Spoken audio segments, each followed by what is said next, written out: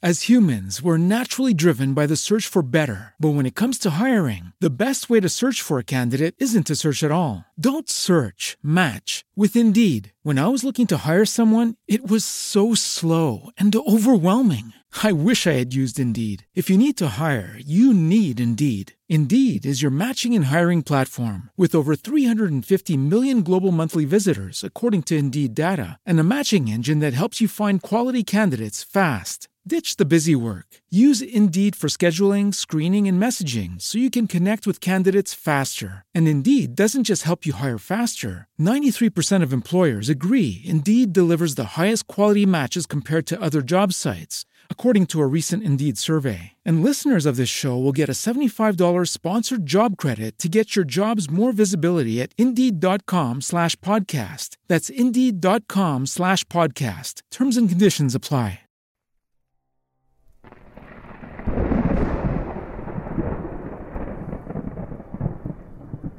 AntonioGarciaBooks.com presents Walter, written and read by Antonio Garcia. I always knew my house was different from all the others. Whereas most houses creaked, mine moaned. Now I don't mean moaned as it had its own settling sounds, but actual moans as if it was always depressed. At least, that was how it was when my parents and I first moved in. While the realtor was showing us the house, it seemed like a normal, everyday house. But maybe that's why they only show houses during the day, because it's not until night that the special houses like this one come alive. The first night we stayed in the new house, it moaned. My dad only told me that it was normal. It was normal for houses to make strange sounds. After a few nights of the normal, moaning house sounds, I saw my dad at breakfast, and he looked like he hadn't been sleeping well. Once we had settled in, it was time for everyone to go back to the normal routine. Since I was off school for the summer, my parents, who both worked, found a babysitter to watch me. Of course, she mostly watched TV. One day when I was outside playing, I saw another little boy digging in the ground by one of the old trees. I looked around to see where he might have come from. I should have pointed out the house we bought was an old farmhouse, and though I could see our neighbors, they weren't that close. "Hello?" I timidly asked as I approached the boy. "My name is Carl. What's yours?" The boy turned to look at me, and I could see how pale he was. He gave me a glance, and then went back to digging. "What are you doing?" I asked, curious. He turned slightly to show me a shoebox. He opened it to reveal a dead cat inside. I wasn't so much surprised that he was burying a cat, but that he was trying to bury it at our house. I was about to press the issue when the babysitter called out for me to come in for lunch. As soon as I was done with lunch, I ran back outside to see if the boy was still there. Not seeing him, I went to the tree where he was burying the box and looked for the gravesite. I must have walked around the tree a dozen times, but I was never able to find the hole he had dug, even when I was sure I was in the right spot where he was digging. That night the house groaned as usual, so I wrapped my pillow around my head to block out the sound. My parents were already gone when I woke up the next morning, and the babysitter was sitting out in the living room watching TV again. I said hi to her and quickly walked out the door. My heart skipped a beat when I saw the same boy from the day before doing the same thing he was doing the day before. He ignored me as he dug a grave for his cat. "Hello?" I asked again, feeling a sense of deja vu. He turned and looked at me. To this day, I'm not sure why I asked, but I remember feeling compelled to. "Are you a ghost?" I asked. The boy nodded. We stared at each other, and then he put the box down and stood up. "Do you want to play?" the boy asked, to my amazement. Dumbfounded, I could only nod. Only the first day was weird. By the second day, playing with my new ghost friend seemed normal. He told me his name was Walter, and he had died in the year 1837. That was how he worded it, so I just went with it. After the first day we played, when I went to bed, I couldn't believe it, but the house wasn't moaning. I woke up the next morning early enough to see my parents before they left, and they looked as if they had finally gotten a good night's sleep. That summer we played together every day, and it wasn't until I had to go back to school that Walter's mood seemed to change. I assured him that I would play with him when I got back, and this seemed to cheer him up a bit. Walter quickly became my best friend, and whenever I wasn't at school or doing homework, I was playing with him. I never told my parents about Walter. He said they wouldn't understand and would only be concerned about my mental health. When I reached high school, my relationship with Walter began to wane. 1, he was still a little boy, though he was as mature and smart as any of my other friends. 2, he was limited to the property, and I wanted to go out and do things. I did my best to explain it to him, and somehow we were able to make our friendship work throughout high school. It was hard to say goodbye to him when I left for college, but I made sure to hang out with him whenever I was home. After college, I got a job on the other side of the country, and while out there, I met the woman I married and had children with. At first, I would visit the family as much as I could and sneak off to see Walter. I thought of introducing my kids to him when they were old enough, but after just a few short years, my wife was growing tired of traveling across the country to see my family, so we lessened our visits to just once a year on Christmas. It was around that time that my dad started to complain about the moaning having returned and how he was having trouble getting to sleep. The last conversation I had with him, he told me he was going to put the house up for sale. He couldn't take the noises at night anymore. I told him I completely understood and would be happy to help him move when they were ready. It wasn't even a week later when I received a call from the local police of where my parents lived, informing me they had been in a car accident and didn't survive. My heart was broken, and a part of me felt it was the house's, and by association Walter's fault that they had died. When it came time for the funeral, I couldn't bring myself to take the wife and kiss the house. I was afraid that Walter would do something to them as well. We arrived the day before the funeral, and while the family rested from the traveling, I went to see the police to see what the cause of death had been. I know they were in a car accident, but wanted to see if alcohol were a factor or what else could have been. The police were very accommodating. They told me it looked like my father had fallen asleep at the wheel. No drugs were found in their system, and there were no signs of foul play. Fell asleep at the wheel, I thought. Probably because they couldn't sleep with the house moaning every night. I thanked the officer and went back to my family. After the funeral, I got the family settled back in the hotel and went to the house to confront Walter. And as I drove up, I saw him by the tree, burying the cat like he was the first day I had seen him.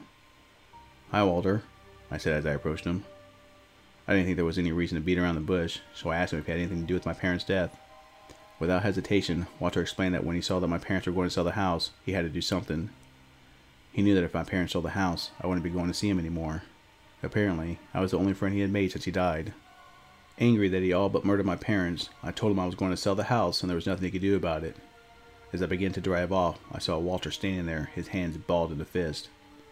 That didn't concern me. What concerned me was the front door of the house and all the windows began to open and shut, as if a strong wind was moving them. Determined, I gave him one more angry look and drove away. Up until that day, I had no idea that Walter was able to move things. That was the first time I had ever seen anything in the house or on the property move because of him. I tossed and turned all night, trying to think of what to do. The next day we flew back, and I put it out of my mind until all the necessary paperwork was completed to put the house in my name. I immediately called a realtor and had the house put back on the market. Let some other family deal with Walter, I thought selfishly. It wasn't long before the realtor called saying that she couldn't be my realtor anymore. When I asked why, she told me that strange things were happening in the house when she showed it, and nobody was going to buy it. Infuriated, I jumped on the next flight out. I put the for sale sign out front, only to find it torn in pieces the next day. I finally was able to get some people to come look at the house, but Walter was really not having it. When I opened the bathroom door to show one couple, they screamed when they saw the entire bathroom was covered in blood. Another couple ran out as they swatted at a swarm of locusts that had enveloped them. Another family didn't even get out of their car when they saw a dead body hanging from a noose in the front tree. I was in shock. In all my years spent with Walter, he never showed any ability other than making the house moan at night. Part of me knew he was in pain, but all I had to do was remember my parents, and the anger grew once again. Finally, I decided more drastic steps needed to be taken. I paced back and forth in my hotel room, going over again and again what needed to be done. When I woke up in the morning, I drove to the house to have one final confrontation with Walter. He was waiting for me at the tree when I arrived. I walked up to him and said that enough was enough. I told him that if he promised to leave my family alone, I would not sell the house and even stay there from time to time. His anger was slow to dissolve, but it did. He nodded and told me he promised. He could tell I was still angry, but as long as he got his way, he didn't mind. I walked to the car to grab my luggage. I told him I would stay a couple of days and then fly home, but that I would return again. He cautiously watched me as I carried my things inside. It took all my strength to act normal for the rest of the day, but I did my best. Finally, when it was time for bed, I said goodnight and went to my room. I don't think ghosts sleep, but they don't seem to be able to be at all places at all times. Not turning on any lights, I slipped out of bed, opened both suitcases, and grabbed one of the gasoline cans. I knew once I started, Walter would try to stop me, so the first can I poured throughout the room. I continued draining it just outside the door. Walter didn't appear. I grabbed the second can and began pouring it where the first can finished off. This time I threw caution to the wind and began pouring it throughout the entire first floor. Just before I finished pouring out the second can, Walter appeared, instantly enraged, and all the doors and windows started slamming open and shut.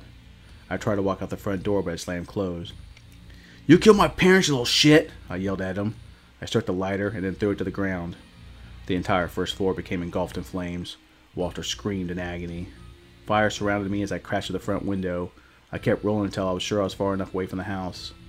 I smacked a small flame that was on my arm and stood up. I got in my car and watched the house crash in on itself.